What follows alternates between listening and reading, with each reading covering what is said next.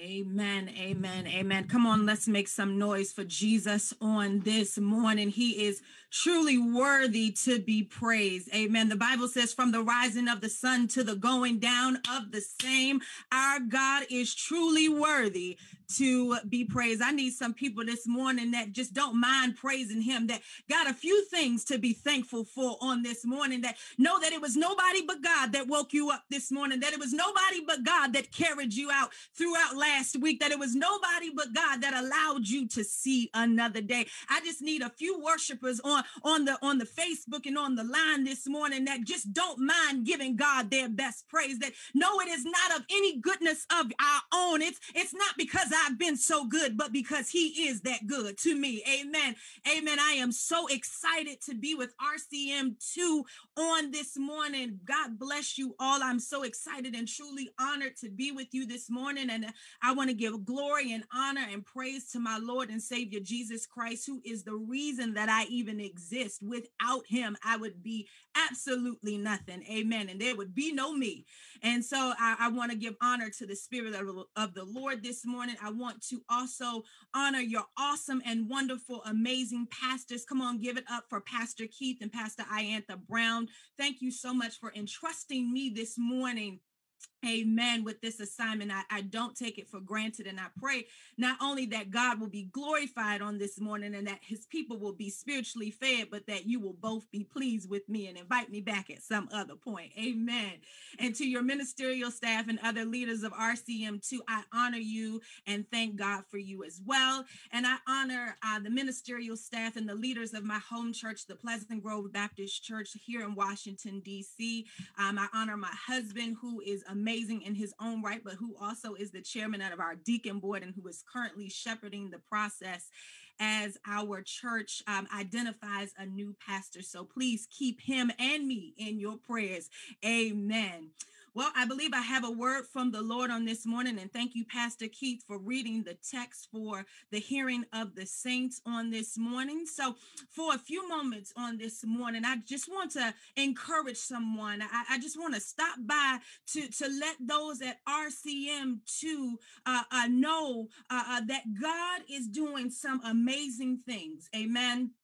And just for a few moments, I promise I won't be before you long. I'm a Baptist preacher, but I won't be before you long. I really mean that. Just for a few moments, we're going to talk from the subject, just when you think no one is looking. Just when you think no one is looking. Would you pray with me? Father, in the name of Jesus, Lord God, I thank you right now for the opportunity of life this morning, Lord God. And not only did you grant me life, Lord God, you granted me an opportunity to be used as a vessel to speak to your people. Now, Lord, I pray right now to hide me behind the cross, remove any nerves, any nervousness, any anxieties, Lord God, so that your spirit would flow freely through me. Let the words of my mouth and the meditation of my heart be acceptable in your sight, O Lord, my strength and my redeemer. And the people of God say, amen. Amen. Just when you think no one is looking. You know, when I was a teenager, my father used to tell me, he said, be careful. You never know who is watching you. And as a teenager, it went in one ear and out the other because I, like most teenagers, thought I knew more than my parents, especially my father. I thought I knew more than my father. And now as a mom and a toddler of my own and several years being removed as a teenager, I find that my father was actually right about this. And I'm just going to ask y'all to swear yourselves to secrecy that you won't tell my father that I actually thought that he was right about something, but he was actually right. And especially now that I am serving in ministry, I find this especially true and find myself being all the more careful of how I act because of who could be watching me. So in our text this morning, we find a young David, the shepherd boy, has just been anointed by the prophet Samuel as the next king of Israel. Now, RCM2, I want to share a little bit. Y'all are like an extended family to me. So I want to share a little bit about myself here. That next to Jesus, David, and I'm not talking about my husband, David, but I'm talking about David, King David here. King David is my second favorite person in the Bible because we get to see a range of depths and layers to David. It's in the writings attributed to him through the book of Psalms, as well as those chronicling his life throughout the first and second book of Samuel, that we see the ups and the downs and the highs and lows that he experiences as a man, a father, and a leader. Now, I just want to stick a pin in this right here, and through this, I just want to let you know that when you are anointed by God, the anointing cost. The anointing is not free, and we have to understand that there is a high cost with being anointed. You can't be highly anointed and not expect to pay for anything. It just doesn't work like that. God doesn't work like that. And I think in our church today, we've gotten a misperception on what it is to be anointed. We think it's all glamorous. We think it's about popularity and platforms, but I'm here to tell you that there is a price you pay for your anointing. And therefore, you better be constantly prayerful and prayed up, because the enemy will attack you from every side the more anointed you are. And because he wants to stop you from tapping into the power that activates your purpose. Come on here with these P's on this morning. But that's a sermon for another day. We are talking about this morning just when you think no one is looking. But as we see throughout David's life, even when he is lamenting and experiencing the trials and the tribulations and the ups and downs of life, David always comes back to the worship and adoration of God.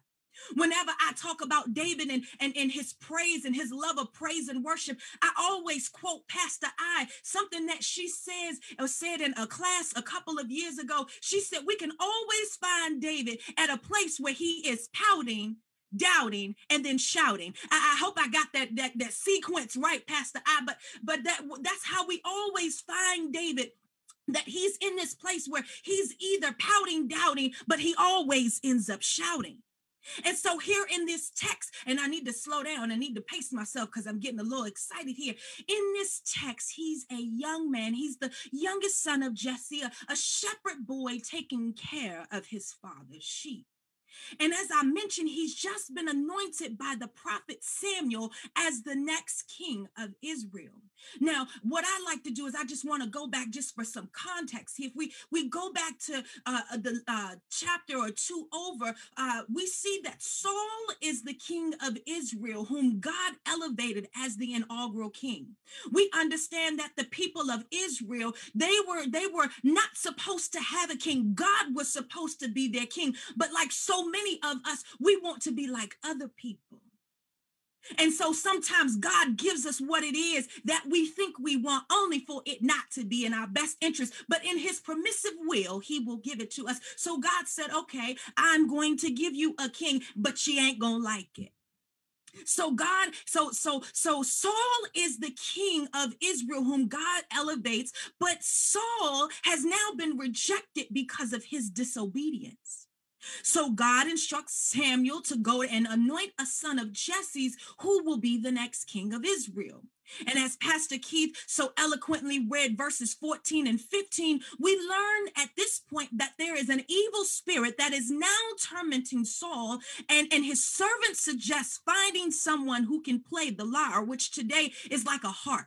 I think the King James Version calls it a harp, but in the NIV that I'm reading out of, it calls it a lyre, but it's a harp as well. And they are suggesting that they find someone who can play when the evil spirits come upon him in order to soothe him and make him feel better. And one of the servants says, which is our text, which is verse 18, says, one of the servants answered, I have seen a son of Jesse of Bethlehem who knows how to play the lyre.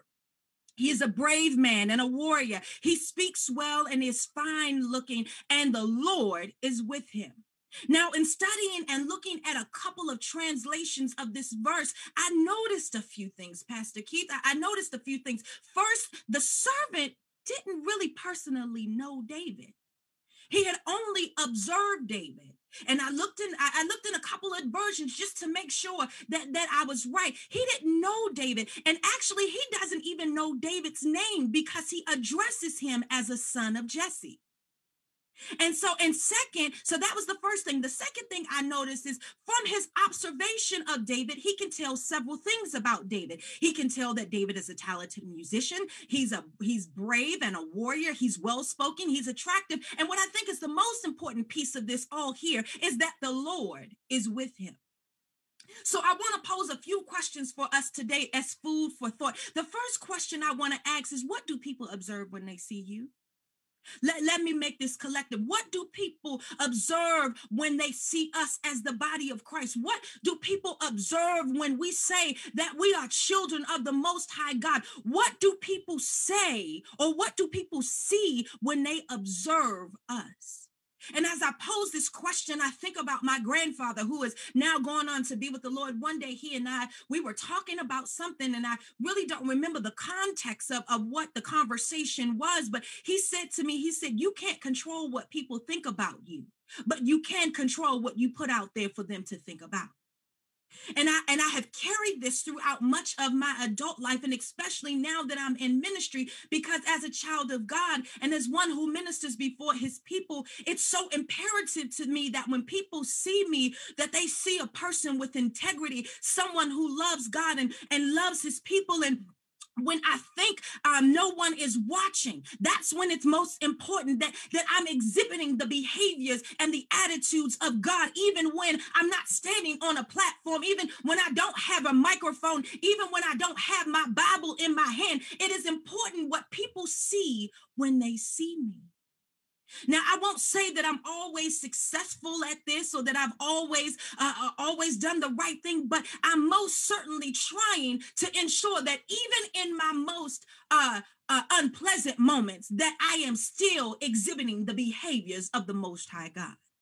See, it's easy for us to do the right thing when we're being watched or when we think there's some benefit or reward to us. But can we do the right thing when there's no recognition, when there's no applause, when there's no offering, when there's nothing that we can get out of it? Can we be trusted to do the right thing? The second question I want to pose for us on this morning is, are we giving our work our best efforts? Now, I'm not just talking about what it is your title is on your job or what it is that you do, but anything that we put our hands to. Are we giving it our best effort? When we go back earlier in towards the beginning of chapter 16, when Samuel goes to Jesse's house, David isn't there. If we notice David is not there, they have to send and call for David. Why? Because David is at work.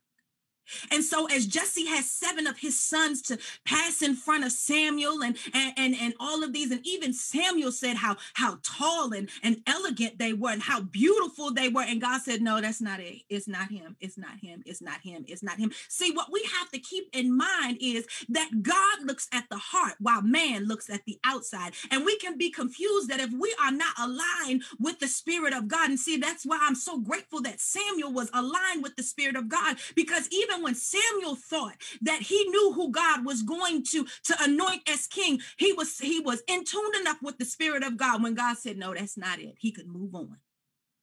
So as Jesse's 7 sons passed in front, and Samuel and the Lord confirms that none of them are the one to be anointed, Samuel says to Jesse, are these all the sons you have? To which he says, well, they're still the youngest. And while I don't want to incorrectly assume Jesse's state of mind or his thoughts towards David, I find that sometimes it's easy for others and even ourselves to discredit or not think highly of where we are right now. The Bible tells us not to despise the days of small beginnings, but sometimes we think right now, because I'm a customer service agent, my job is not that important, or because I'm just the receptionist, or just because I'm the hostess at a restaurant, that my job is not important. But I want to encourage somebody this morning that where you are right now is not where you're going to end up. It is not just because you're a hostess today does not mean that you cannot be the GM. Just because you're the customer service agent on today does not mean that you cannot be the vice president of customer service. So I want to encourage us this morning that our positions our positions and our titles don't have to be grand in order for us to make an impact. But I want to encourage us that where we are right now is not our final destination. This is not where we'll end up. Right now is just a stop on the journey to help prepare us to the places that God has taken us. And though it may seem small or insignificant, there are things that God is setting up for us to learn and experience in this current place that we'll need for our next chapter. And therefore, even when you don't think anyone is watching, it's important to give everything we put our hands to our best efforts. My last question, and I'm almost done for our consideration on this morning. Can people see God in your everyday lives? Let me make this collective. Can people see God in our everyday lives? And as Christians, I think this is an important daily self-check-in we need to ask ourselves daily. Now, I'm not talking about the sparkly I Love Jesus pin that we wear on Sundays or the fish decal or the tag that you like to have on your car. I'm not talking about the scarf that has the musical notes on it and spells out Jesus. I'm not talking about that you covered yourself in the word and you can speak in tongues through every letter of the alphabet. I am talking about, can people see the Spirit of God in you and exhibit it in your life on a daily basis? Not just on Sunday, not just when you're sitting with the pastors, not just when you're in church on choir rehearsal, but can people see God in your life on an everyday? Can they see God? Can they see God in how you treat people? Can they see God in how you love on your spouse? Can they see God? Can they see God in how you treat the janitor because you're the vice president? Can they see God in how you respond to the homeless man that comes up to your window asking for food? Can they see God in how people who mistreated you now come to you asking for prayer? Can people see God in us? Can they see God in our daily lives? Can they see God in you? Can they see God in you not only when things are going well and when we got a little money in our pockets and we drive in a nice car and we can do a little something. We can go out to the nice restaurant and not have to order off the value menu, that when we go out, we can order steaks and lobsters and all that type of stuff. But can people not only see God in the good times, but can people see God in you when you are just holding on to the promises of God because everything in your life seems like it's falling apart? Can people see God in you when you've gotten the doctor's report that says that they've done all they can do and they can't do nothing else, and you're holding on to Psalms 118 and 17 that says, I will not die but live and will proclaim what the Lord has done? It's important that we understand there are people watching us and we don't even know it. There are people watching us. As a mom, I have realized that my daughter is watching me, not just watching things I say, but she's mimicking my behaviors. There are people that we are the only Christ, the only Bible that they will ever come in contact with. And it's important that we be mindful that people that we not just put on a show when it's convenient, or that we put on our Jesus pin or put on our I Love Jesus hat when we know that we're on, but that when we are off at times that everybody has gotten on our nerves and we have been tormented to and fro, that we can still serve and honor God. Can people see that in you? Because see, there are people that are watching you that don't even know you, but they notice that there's something special, there's something different about you, and they're trying to figure out just what it is. Have you ever had somebody come to you and say, there's just something different about you? There's something special about you. And see, the real Christians, the people that really, really know, they can tell the real from the fake. And I would say even the demons can tell the real from the fake. So your Jesus pen don't fool nobody. Oh, I'm getting in trouble. I'm sorry, Pastor I and Pastor Keith. Let me stick back to my manuscript. Let me go back. It's important that we understand that people are constantly watching us. And sometimes it's not even the people that we even know. Sometimes it's not even people that we've ever seen in our lives. But it's important that we be mindful.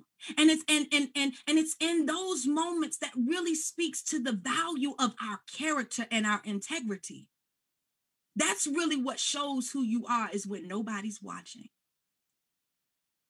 And even if we think no one is watching, even when we don't think anyone is watching, we always need to be mindful that God is always watching, because the Bible tells us that he never slumbers nor sleeps. So God is wide awake. And you ain't fooling him. Even if you think you're fooling other people, you ain't fooling God. You're not fooling God at all. And when God, and I have made up in my mind that I want God to see me as somebody who's trustworthy, not when there's preaching opportunities, not when there's a microphone for me to sing. I want God to see me trustworthy when it's just me and him.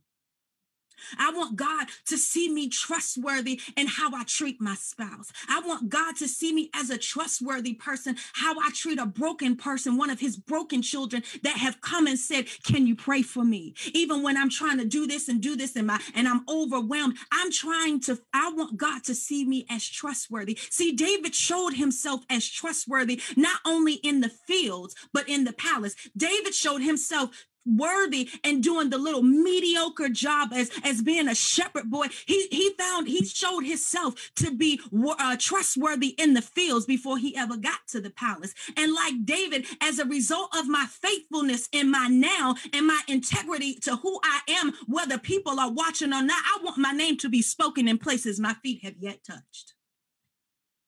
Because of my faithfulness, because of my trustworthiness, because I have decided that I'm going to live for God. I want to be like David, that my faithfulness and my trustworthiness speaks enough for me that somebody that I don't even know has spoke my name in rooms that I have yet to step foot in.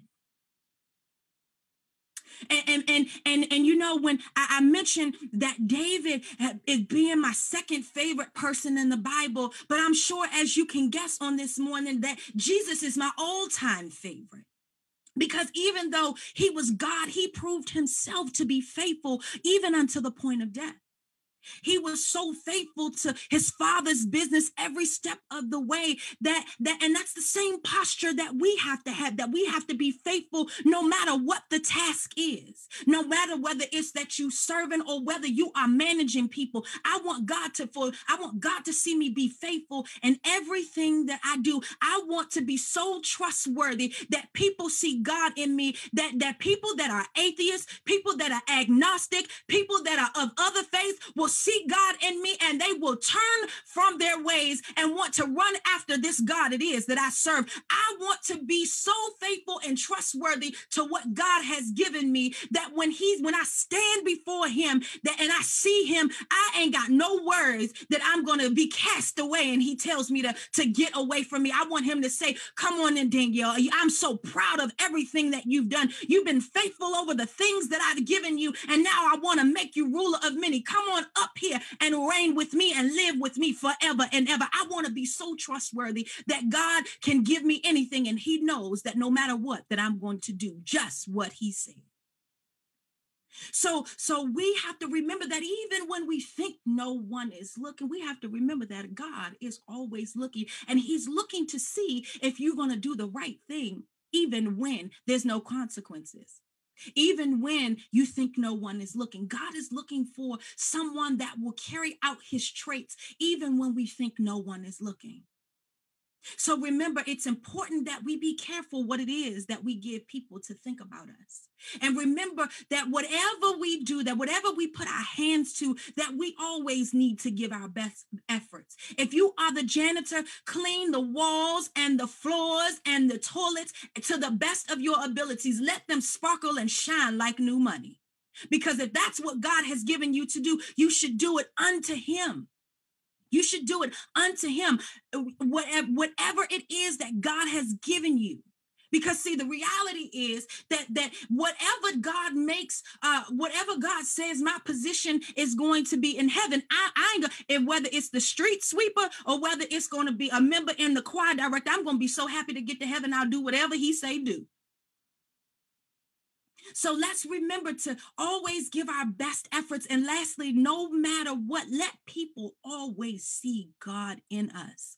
Not only in the good times, but in the bad times when things ain't going right, when you got bad news from the doctor, when money is funny, when your spouse is, you want to put them on the porch or something like that. Like whenever things are bad, people need to see you trust God, not only when it's convenient or not only when things are going good, but when things are going bad, because you can be assured that even in the tough times, even in the rough times, that God will never leave you nor forsake you. That's what his word says. And people need to see that it's not that you're not only thanking God because you got the job or you got the house or you got the spouse or you got the money, but that you got your faith that God will do just what he said he would do.